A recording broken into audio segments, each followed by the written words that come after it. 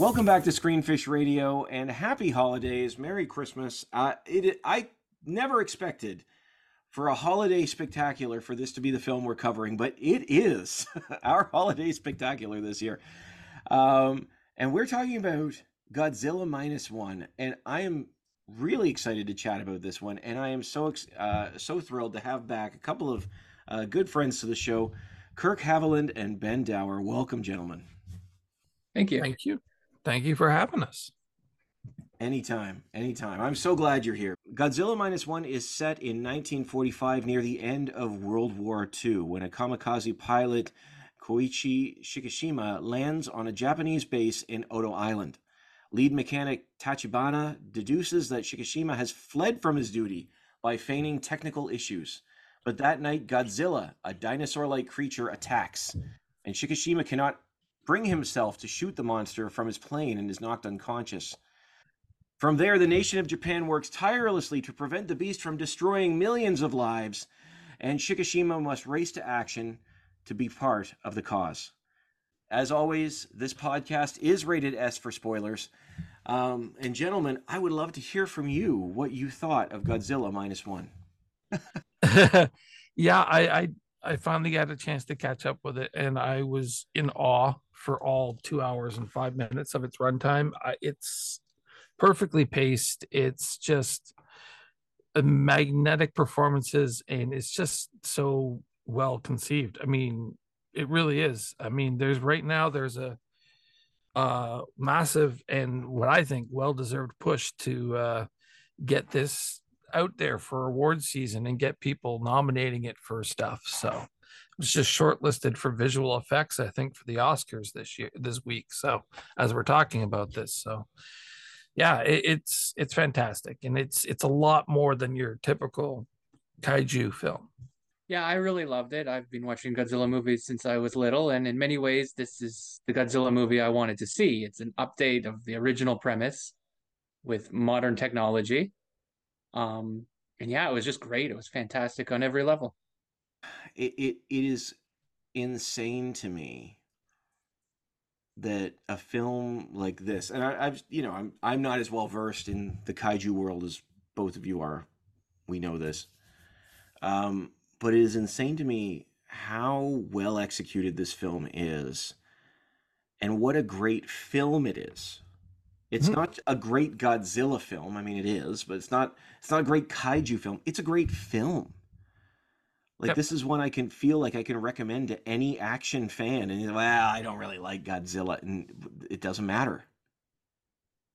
Well, the thing is with this film as well is it takes a cultural touchstone, setting it right after the war, and you're dealing with a I don't know if failed is the right word, but a failed kamikaze pilot who didn't honor his duty, which was a very, I mean, obviously it's a touchstone in Japanese history because it was such a polarizing subject when people came back from the war after they lost, and other people were like, well, why didn't you die for the cause? I mean, it's a very polarizing subject, and it took many years for this to be, something that a lot of citizens were able to move past. And you take that very grounded, very real story and you put it into a world,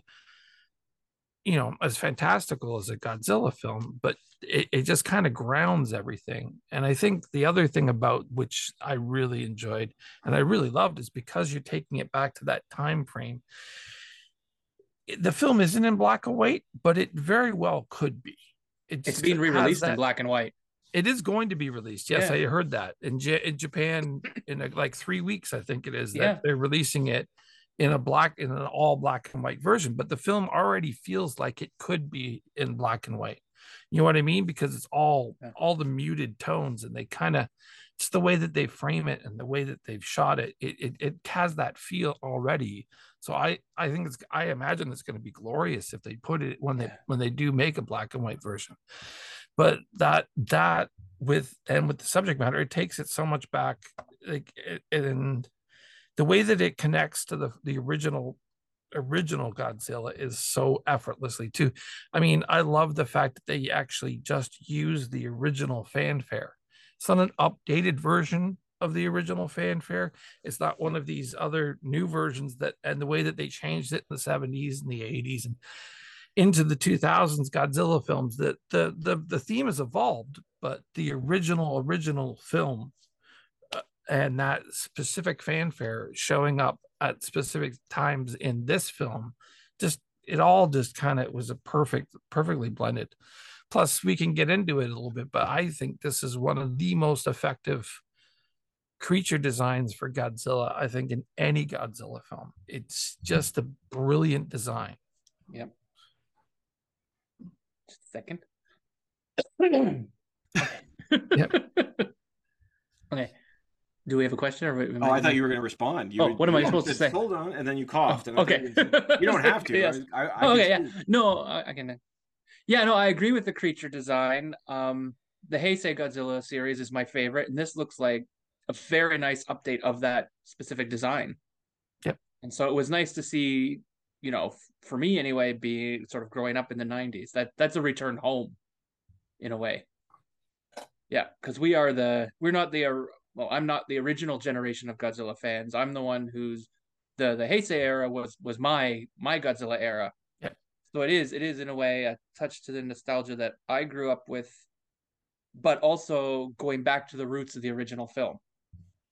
I mean, it took kind of it did take kind of the body shape, it was more of the body shape, like the overall shape of say closer to the original films from like the original 54 to the stuff in the 60s, but the way that the scales were done and the way that he engages to actually let out his blast is very much taken from the Heisei era, and it's just and I love the fact that you actually have the shots where he actually engages the spikes, so it kind of gives it's kind of almost like a ticking time bomb.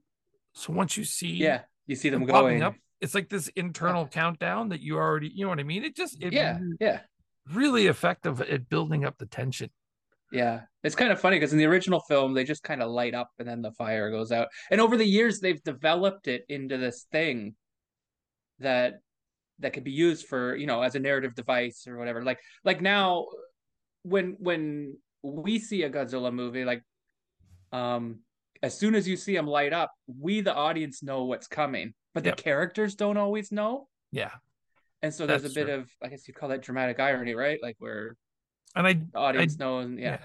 I do believe it was, and you can correct me here if I'm wrong, but I do believe it was the 2014 American Godzilla film, which, being a purist as yourself, you may have issues with. I actually remember seeing that in the theater for the first time and literally sitting in my seat doing this because I was so excited, because the way that they played it, like it wasn't just Godzilla everywhere, much like this film. Zero minus one is he's not everywhere. They do time where he shows up, which I think is the key to it. But that 2014 film, I believe, is where they introduced the fact that he would have to ramp up, and you would hear that sound.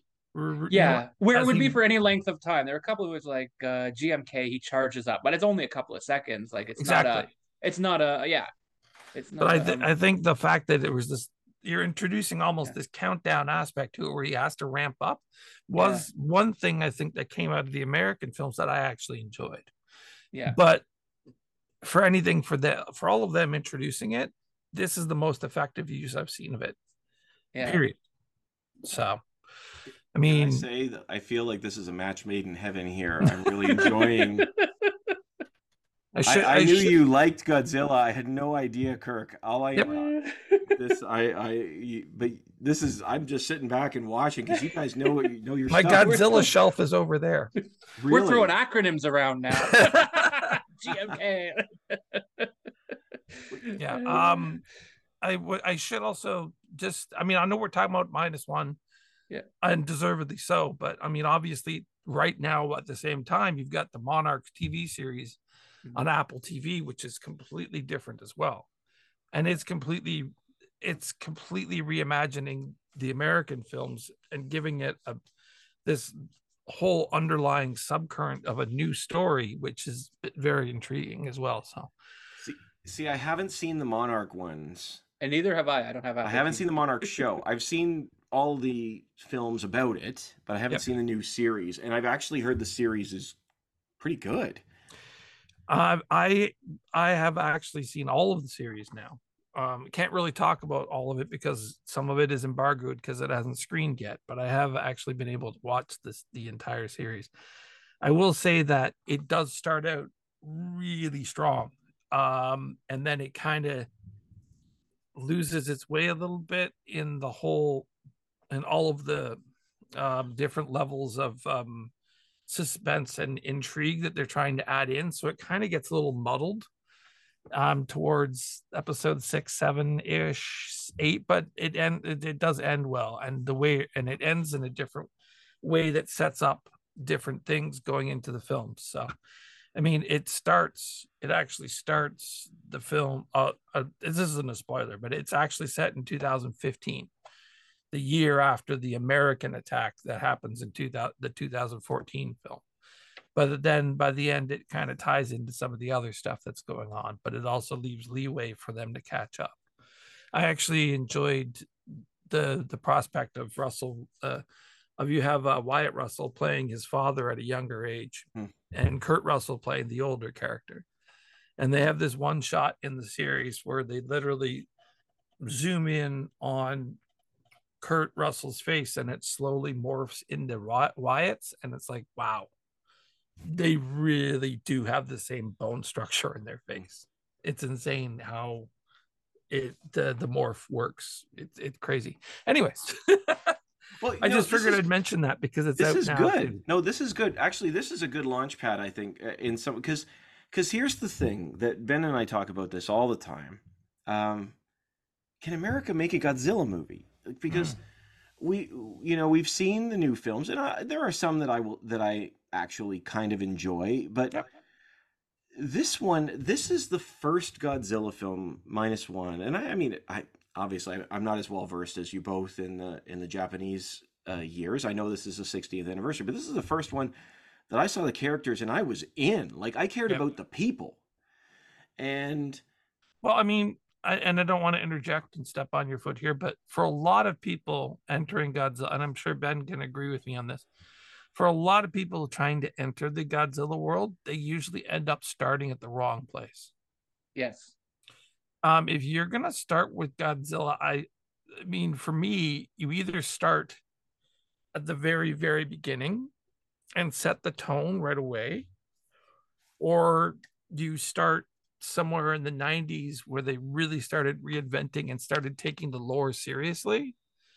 You can't start with the 70s and 80s films. And a lot of people start with the 70s and 80s films because what happens is starting in the mid 70s, through to the mid to late 80s, they just became sillier and sillier and sillier because the budgets were becoming less, you know what I mean? And they were pumping them out quicker and quicker and quicker. I mean, some of them are really good, but a lot of them are just, Manila. That's all I'm going to say. Manila. Well, you don't know who Manila is, do you? I haven't exposed him to that. I have not exposed him to that. That is the son of Godzilla, and he goes around chasing bubbles. And that's all I'm going to say. We don't need to. Manila was one step too far. But see, so when we think of Godzilla, and I say as a person who doesn't know a lot about Godzilla, when we think about Godzilla, a lot of times we think about the goofy ones. Yeah, that's my point. That's not the soul of Godzilla. I understand that. And I know, and Ben and I have talked enough that for me to understand the real meaning of it. But it begs. I want to go back to the Americans here because time after time they try, and they'll make money. Like Godzilla versus Kong made money, and I just thought it was an atrocious film. Like I didn't care about. Like I thought the last few minutes was fun. Yeah, but Can they make a good one? I mean, I personally really enjoyed the 2014 film. I thought it was well done. It's of the newer ones, it's for me, it's still the high watermark of the newer American ones. Yeah, I hate that movie. Okay, fair enough. Which is funny, right? Like, I know a lot I of know, people don't like it. yeah, But I mean, but that's the thing. You have I enjoyed a good chunk of that, especially the way that they imagined the attack and having that whole set piece where there were actually the people on the train, where it wasn't just little, puppets, and they actually had a full interaction on it. That was really cool for me. But anyways, then you get into the Skull Island, which is it's Skull Island was fine. It had its moments, but it was kind of all over the place. Pretty good. I didn't mind it. It didn't exactly. And then then you had what, King of Monsters, which King I of did not Monsters, like. which was their attempt to make like a mid-80s Godzilla movie, and it doesn't, but they're also trying to make it as a serious film. There's parts of that film that could have been ripped out of like Destroy All Monsters. Oh yes. You know what I mean? You know what I'm talking about. Yeah. But there's also parts where you're like, what is all this exposition and bullshit? Yeah. So yeah. And the jokes, the needless jokes, every second line. It's I own it. Of course I own it. I own it. Yeah. You know, I own, well, not every Godzilla film, but a good chunk of them. I'm still waiting for Criterion to release the second box set, because I'm hoping they do that. I'm really hoping they do that. but yeah, no, I mean, and then I mean, a lot of people had issues with Godzilla versus Kong. Again, the final 20-30 minutes, the whole sequence where Mecha shows up and everything, really, really well done, but there are some issues going. So I mean, it's their whole fascination with having to set up this whole interconnected storyline has both helped and hindered them. Yeah, and you could say that for the 90s as well. Yeah, absolutely. But the I will say that the new TV series does a better job of connecting those dots than the movies leading into each other, at least so far. It itself, like I said, still gets muddled down in some stuff, but it's well done, and I really appreciated the fact that they didn't shy away from showing Godzilla in the new TV series. Like, they spent money. They spent some bank on it. So, but yeah, not to get so far away from our original topic, but it's interesting that the Americans still haven't quite. But to be fair, a lot of the more recent Godzilla films coming out of Japan have been kind of hit and miss as well. The anime ones, I watched the first one, fell asleep, and didn't watch the rest. Yeah, the whole anime TV series was, and the TV series was like, I watched till Godzilla showed up. By then, I was like, I don't really care anymore. I was just a big pass on that. And then and Shin Godzilla is decent, but it's not. You know what I mean? Yeah, I like Shin Godzilla a lot. Yeah, and get me wrong, it's a good movie, but it's not like, I mean, -1 has reset. I don't think it's an understatement to say that -1 has reset the bar. I think so reset too, the expectations. Like, it's a top 3, top 5 Godzilla film of all time. Like, it's that good. Yeah. So I don't think it's an understatement to say that it's just Shin Godzilla is very inaccessible to the general audience, I think. Yep. It's a very good film, and it tackles, like, almost every scene tackles some issue external to the film. You know, like government bureaucracy, the bombing unit that goes to bomb Godzilla halfway through the film from America is a descendant unit from the ones that bombed Japan in the war. Like, there's little things that if you know your history, you'll pull out. Yeah. But most people aren't going to do that research. They're going to get bogged down in the government meetings. Yeah. The whole Shin series has been interesting to watch, because Shin Godzilla, Shin Ultraman, Shin Kamen Rider, which just came out last year. Yeah, I haven't seen that one yet. This year. Yeah, I haven't seen it yet. I have Shin Kamen Rider. It's it's got its moments, but it's also a little Okay. silly too. If you know anything about the whole Kamen Rider series, you'll get more out of it than Yeah. you will. Yeah, I don't know a lot about it. I know more Ultraman I'm and more with you. Godzilla. I'm with you. I didn't know a Yeah. lot about it, but I knew enough about it. And all you really need to know about Kamen Rider is that if Power Rangers doesn't exist without Kamen Rider being first. Yeah. So, but anyway, but yeah, that was the whole that whole universe is actually a little different as well. But yeah, a -1 is just it's weird how it works as Yeah. well as it does, because it's Yeah. very, because of you have a cultural touchstones, and they're talking about something very deeply Japanese and cultural when you're talking about the whole reaction after the war and stuff like that. But it's so done in such a way that it can translate so universally, so perfectly. Mhm. Yeah. I don't know where they go from here. Like, I have no idea where Toho goes from here. I do not want Godzilla -2. I said that to Ben as soon as we left the theater. I said, Godzilla -2. I don't want that. I don't want them to, because this is so good. I don't know what they're gonna do. I think they have in my opinion, they have one option, which is to go completely the opposite way. And if it was me, I just go the complete opposite direction and set it in the 80s and make it as ridiculously and ludicrously insane as possible. Why not? I don't know if that would work. I want to see Mothra redone in a similar style. That's fair. I mean, That's what I want to see. Mothra is very much a misunderstood and in some ways not fully realized character. I mean, there's so much untapped potential in Mothra. Yes. Yeah. And people go, what do you mean? It's a giant moth. What is it? There's a lot there. There's a lot of untapped, the whole lore with the Mothra lore and the twins and everything. There's a lot of untapped potential there. Oh, yeah.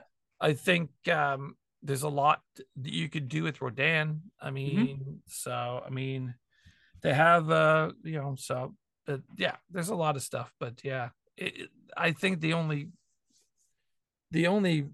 obvious for me reaction to this is just to go completely the opposite direction and do something that is so not Godzilla -1. In fairness, I think Legendary is going to do that for us next year.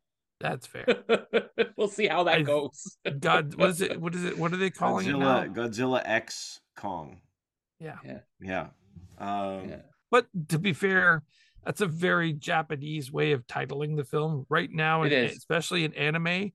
Everything is something X something. Yeah. Like Spy Family, which is like one of the biggest animes out there, is not Spy Family, it's Spy X Family.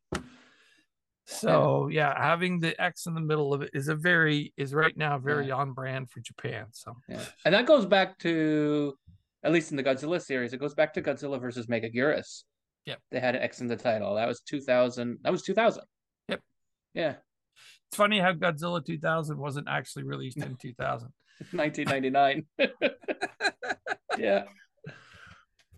Well, the funny thing is about this film, going back to -1, for me, what made it work is how they use Godzilla. Yep. And I don't just mean how they use him in the film per se. I mean, Godzilla feels like he means something again. And I think that, one of the things we've seen in the films that I have liked from the series, the ones I've really liked, are the ones that mean something more than the beast. And with him here, he's just such a force of nature. And the characters are actually well written. Like, I care about their journey. Shikishima's journey is relatable, even if it isn't. You know what I mean? It is a very specific story for a very specific cultural moment and cultural story. The kamikaze pilot, 1945, end of World War II. But the way that he's written, is so well done. And I think that's the thing, that I feel like is missing from the American films, is that, they want to get too fast to the monsters fighting each other, Yeah. that you don't care why. And this particular film, the to see him grow and wrestle with his demons, if you will, that hits different. That they made it a story about people, Yeah. as opposed to about monsters. And the monsters are, monsters matter because the people matter. I think you just kind of skirted around and almost got to the point of why this works so much better than, say, the American versions, is that in the American versions of the film, as much as we do have some love for them, or you don't, a lot of the character development, a lot of the characters that are on screen are plot driven and character driven around Godzilla. Whereas in -1, Godzilla is just the force of nature that's in the film, and the character is dealing with his own stuff. He's not, it's not, Shikishima's character is not just in existence to be a foil to Godzilla, or his whole existence isn't centered around Godzilla. He doesn't care about Godzilla because he's dealing with his own internal battle and his own demons. So because that his character is dealing with his own stuff, and it's not just something that is written there to focus in on Godzilla, it becomes more humanistic and it becomes a lot more grounded. And I think that is a key difference. A lot of the way that the Godzilla films have done, centered around the monarch story and everything like this, it's just a lot of the characters are there specifically just dealing with the monsters, and it's like, well, you gotta have. That's what -1 did differently. It's like, no, this is a very, very human story based on true events that just happens to have Godzilla in the background. And I think that's probably why it works as well as it does. Yeah. And Godzilla, yes, he still represents the atomic bomb and all that with his atomic breath and all. There's still that symbolism in the black rain and all that. But what's also there for Godzilla this time is he represents Shikishima's trauma coming back to haunt him. So he's rooted to the main character and the main character's struggle. But his struggle, Shikishima's struggle, is not about Godzilla per se. Godzilla is just a representation, a physical manifestation of that in the story. He's the physical representation of his own personal demons. Yeah. And in the American Godzilla films, Godzilla doesn't really he represents nature restoring balance, but what does that mean to our character? You know what I mean? Like, yeah. It's so empty. Mm-hmm. Yeah. And like I was really excited when they were going to do the 2014 one, because we got that teaser trailer and they had a quote from Oppenheimer in it, and like, all right, this is it. They're gonna do Godzilla justice, and then all that anti-nuclear theming was sucked right out of Godzilla for that first movie. And I was like, well, now the American audience is going to go and they're never going to get the message Honda intended. And Ben, I mean, we've talked about this a little bit. I want to be careful how I say this. I want to make sure I say this sensitively. But Godzilla has always been in its most powerful as a metaphor for the bombing of World War II. Whereas I'm not sure how the U.S. can replicate that sort of that's the thing. Trauma. Yeah, like they think it's about the monster. Yeah. But it's about... Well, most of America grew up on the 70s films. And the 80s films, yeah. And that's where they look to. And that's what they're trying to replicate. I mean, and it's not like they haven't had some really intriguing directors and creatives taking on these films, right? I mean, I'm trying to remember particularly. Yeah, Gareth Edwards did the 2014, and Adam Wingard's doing the new one. So it's like, these are talented directors. It's just, they're struggling because they don't have the same cultural touchstones, I guess. That's where you're struggling. It's a very hard character to translate overseas. It just is. It is. And so there is one thing though I want to talk a little bit about is that, I mean, as much as America has struggled with, interpreting Godzilla, I didn't go into minus one expecting minus one to deliver the most effective homage to Jaws I have ever seen on screen.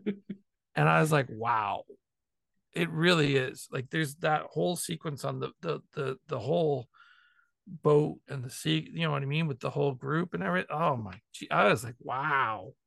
Now he's just showing off because he's showing the Americans how you actually interpret an American film in Japan. Yeah. Well, that's the sense I'm getting watching these. I mean, you can see all that they've pulled from the MonsterVerse. You can see a lot pulled from the MonsterVerse in the new Japanese Godzilla movies, both Shin Godzilla and this one. Yeah. But they do it right. they correct the flaws of the American ones as they go about doing these things. It's like, oh, okay. Well, I mean, and to be fair, the one thing that minus one does that they did, which was smart, which was just to kind of take it all away from anything that's being associated with the American one, anyways, by setting it back. And by setting it back at the war and closer to the original, you're just kind of avoiding all of the mess, and you're kind of just digging it out of it and saying, no, this is something different. You know what? This is going to be the strange comparison from the outsider. Okay. This is the 60th anniversary, yes? 60 or 70? 70th anniversary. My apologies. It was interesting watching it because, again, like, Ben has been working hard over the years to educate me on my kaiju and Godzilla films. He's been working hard, but I could see, and I caught the the original announcement music and all this stuff. I caught all that stuff, and I caught some references. Progress. We're getting progress. Yeah, I know, we're getting it. But it's funny because in some ways it's a little funny to me because this seems like a celebration of 70 years of Godzilla. It is. And a month ago, we also got Wish, which was a celebration of all things Disney, and that has been absolutely destroyed. But it tried to do a similar thing. It tried to give you, hey, we did all these things over the last 100 years, and now we're going to do them on film. But it doesn't hit the same. And this feels new. Yeah. It still feels new. Godzilla Minus One feels new, and it feels fresh, even though it's set in 1945. Even though that they're throwing in these things to hint at other films from all that time.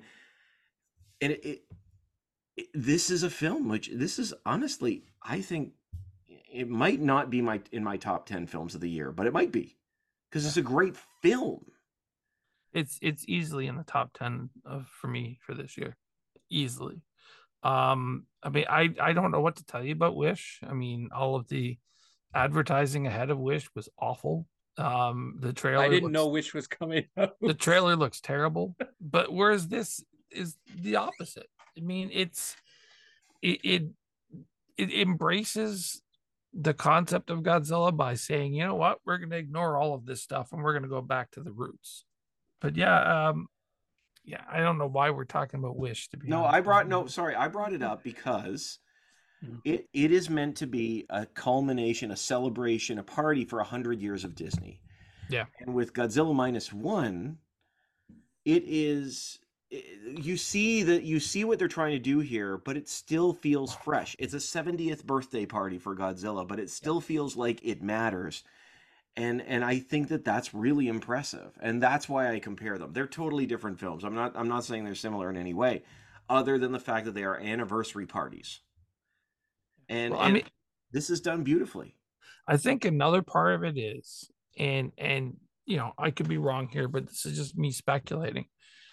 We know how Disney likes to run the studio. I mean, how they've dealt with Marvel over the last 25 years should tell you exactly how they run.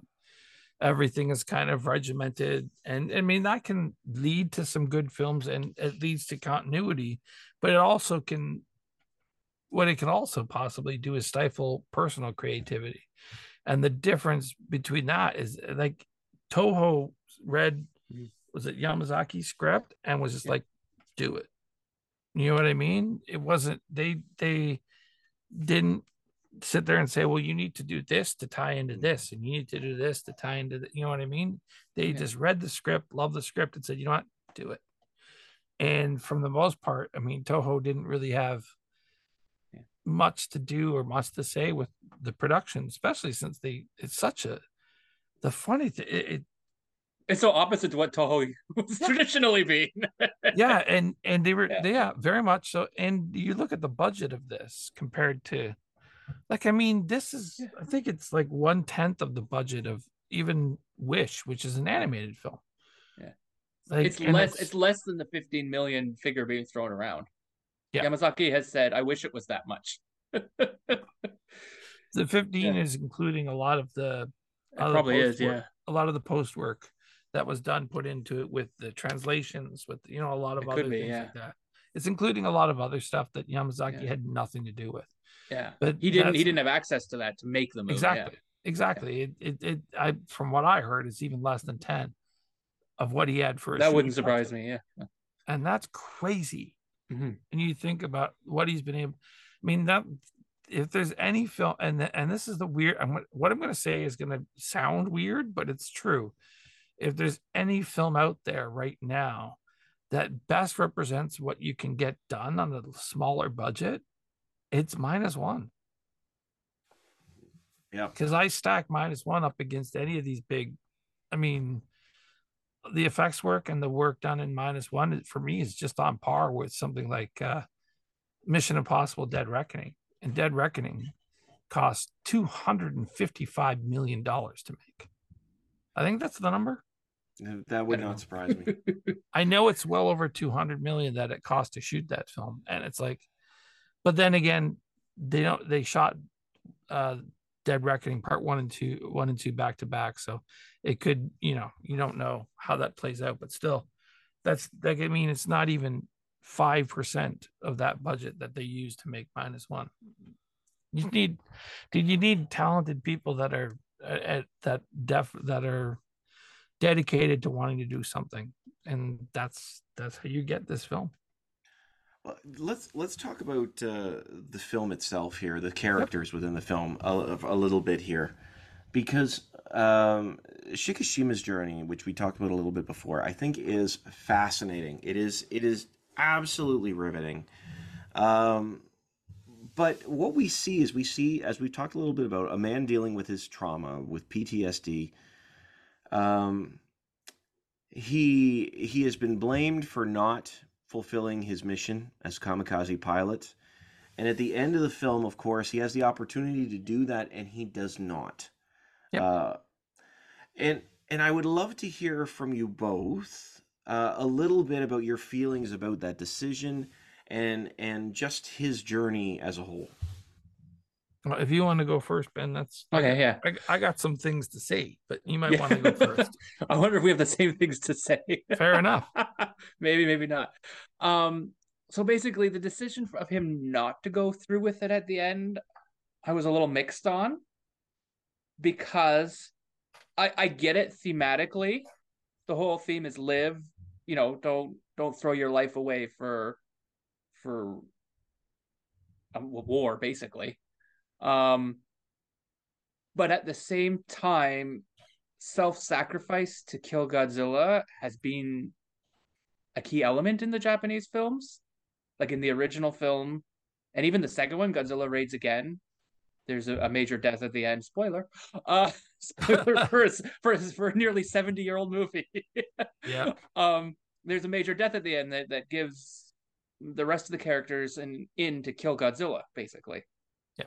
And so him not sacrificing himself to kill Godzilla at the end of this film was a bit of a flip in that way. But it works thematically, again, because the whole theme. Yeah, so I was okay with it. Whereas, normally I would have been like, oh, he should have gone, like, because that's just the way that the Godzilla tradition goes. But I was okay with it, and even at the end where the woman's still alive, it was the same thing. I was like, this feels like a Hollywood ending. Yeah, it reminded me of War of the Worlds, where the kid.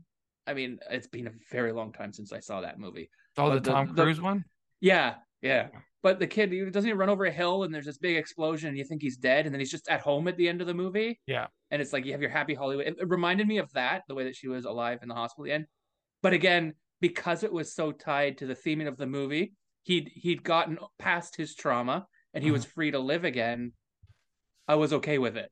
But it took 2 viewings for me to be okay with that ending.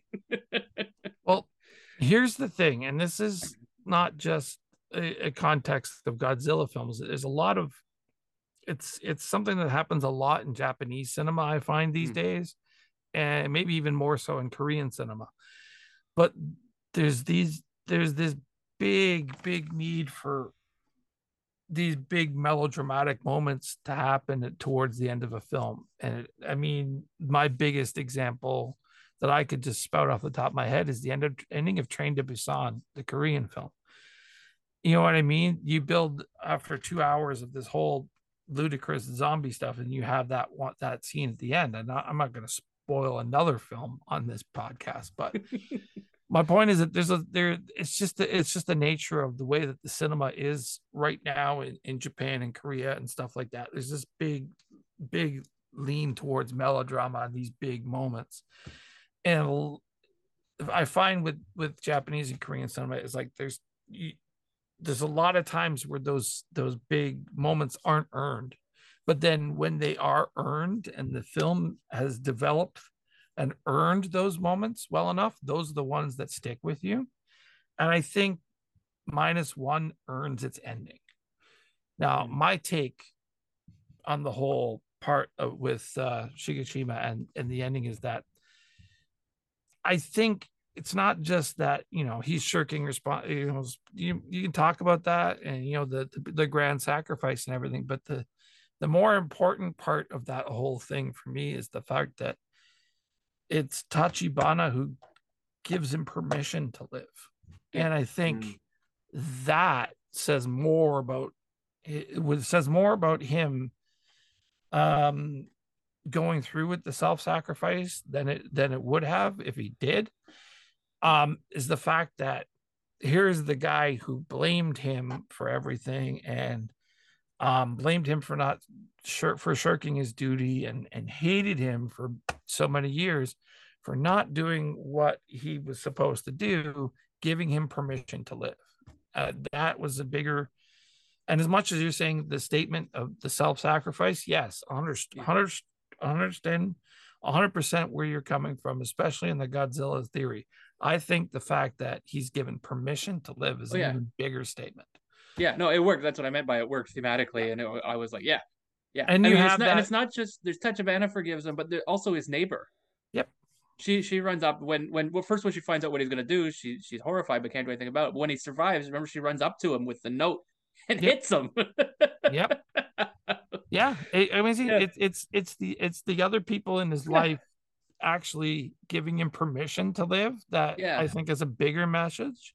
Yeah. And then you have that one scene at the end where if you haven't gone through this whole journey with him, like if it hasn't been as impactful as it actually is, that the tacked on scene with her at the end and her saying that one line, is your war over yet? I mean, that doesn't hit unless everything else has worked. Mm-hmm. You know what I mean?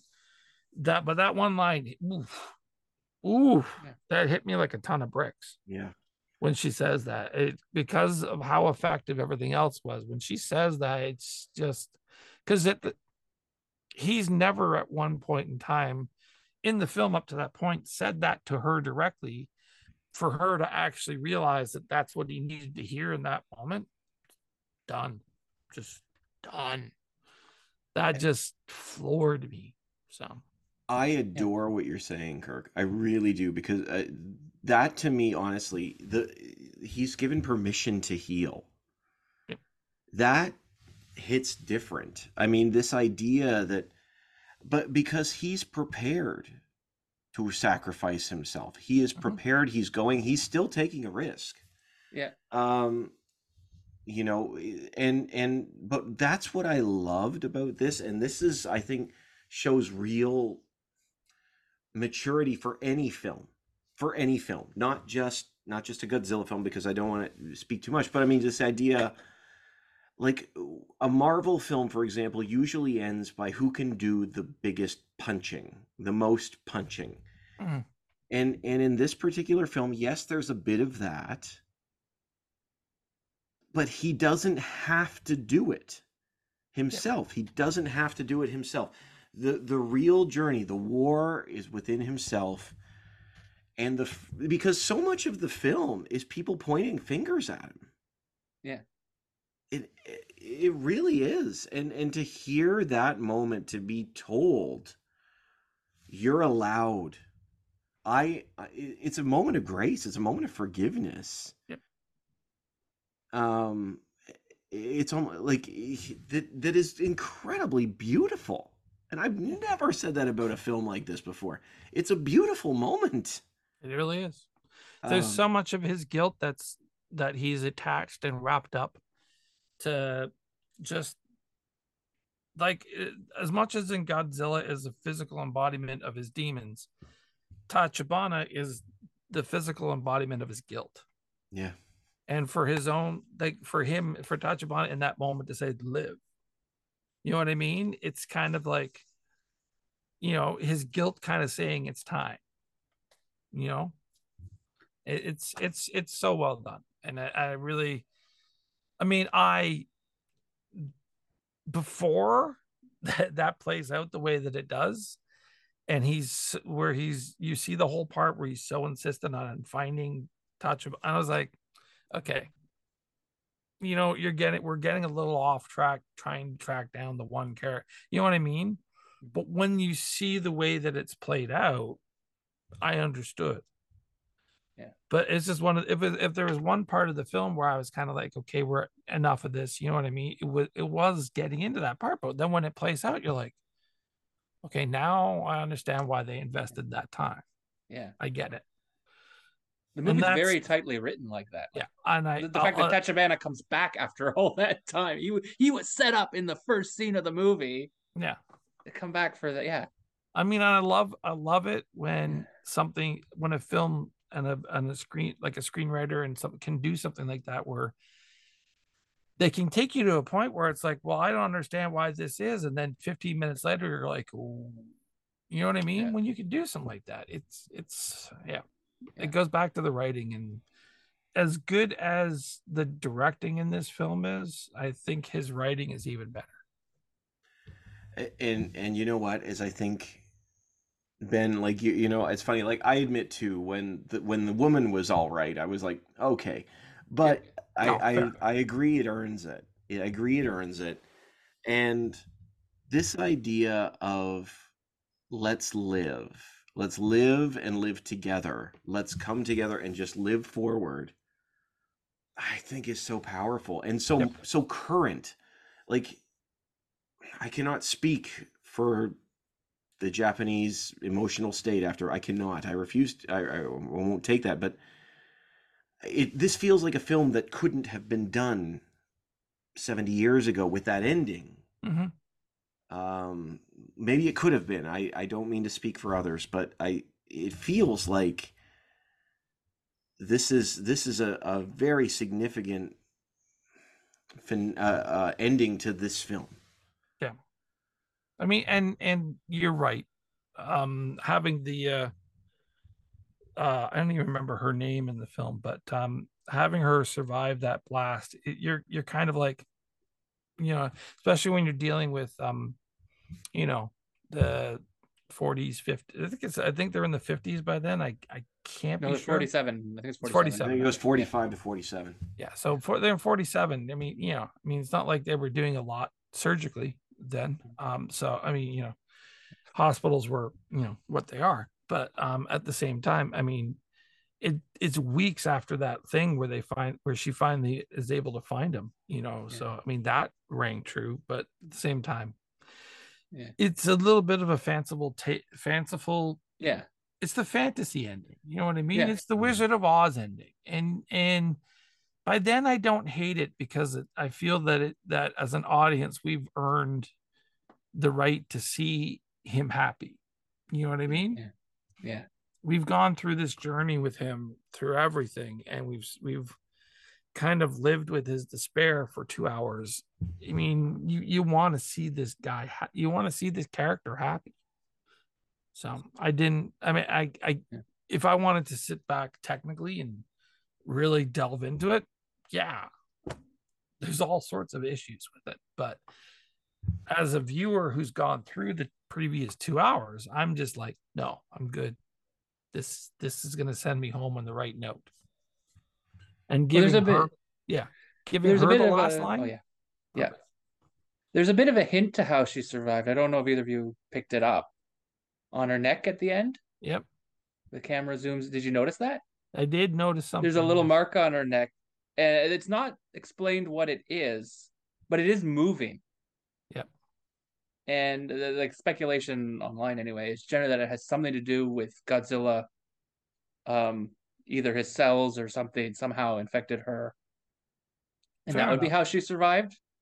You know, his healing ability.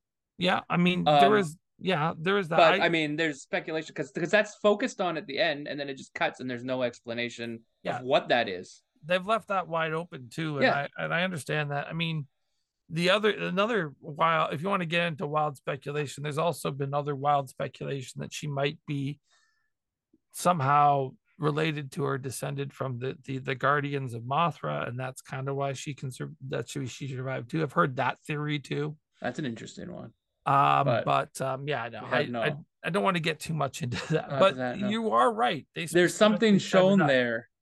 Yeah, that's their door to go back and to follow up. But to be honest, I'm happy with where it is. I'm really happy with where it is. Yeah. So I don't know what you do to follow that up, but yeah. I don't know. Like I said, that's why I suggested Mothra, not to follow up on her story, but to start fresh. The same idea in that it's a whole new take on a new character with, on another monster. Not necessarily directly connected, like the old movies where they weren't really connected.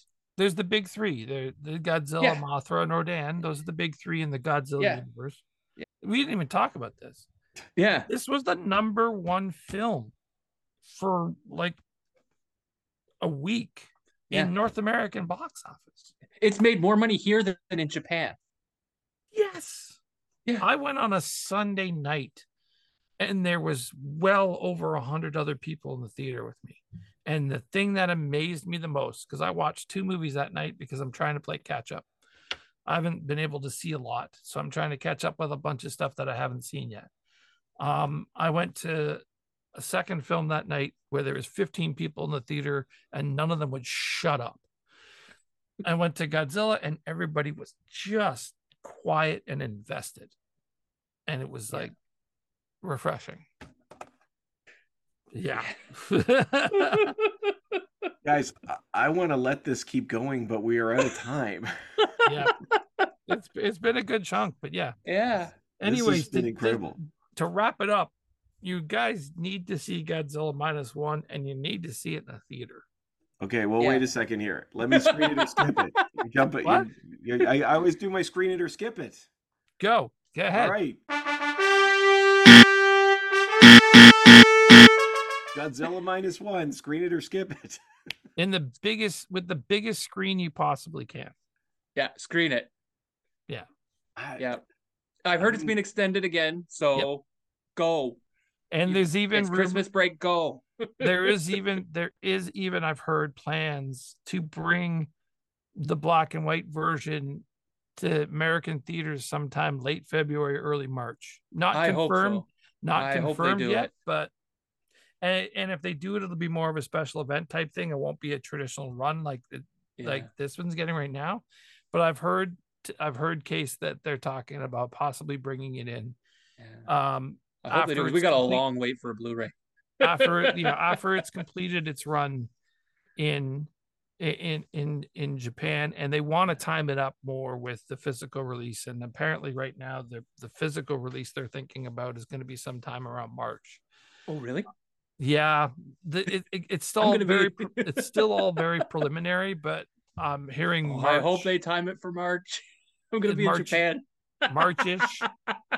and that they might release the black and white version in theaters a couple of weeks before the digital and home version comes out, kind of tied in. At least this is all speculation, and it's all just, but Toho, early stage planning, but that's what I've heard. This is definitely a screen it for me. It goes without saying. I really do think this may be one of my favorite films this year, and that's saying a lot. Mm-hmm. But I do got to pull the cord, guys. Yep. No, we got time. Is there anything you want to promote before we wrap up? Godzilla, go see it. Of yours. Oh no. My handle is Movie Junkie TO, so you can see that out on, I guess it's X now, and some other places, probably like Insta and stuff like that. But yeah, no, and I do still do some writing for In the Seats. So I mean, I actually think I have to do a Shaw Brothers film, a Shaw Brothers release right up after I'm done here. So there's a big Shaw Brothers retrospective launching on I think it's Mubi this weekend. So I have to write something up about that. But yeah, I mean, that's hard. Ooh, hard. It's not like I haven't seen half the films already. Yeah, getting into Shaw Brothers is a whole completely different conversation. But yes. So anyways, yes, definitely go see Godzilla -1. It's fantastic. I appreciate that, guys. Honestly, there's a nuclear energy here between the two of you, and it's amazing to watch.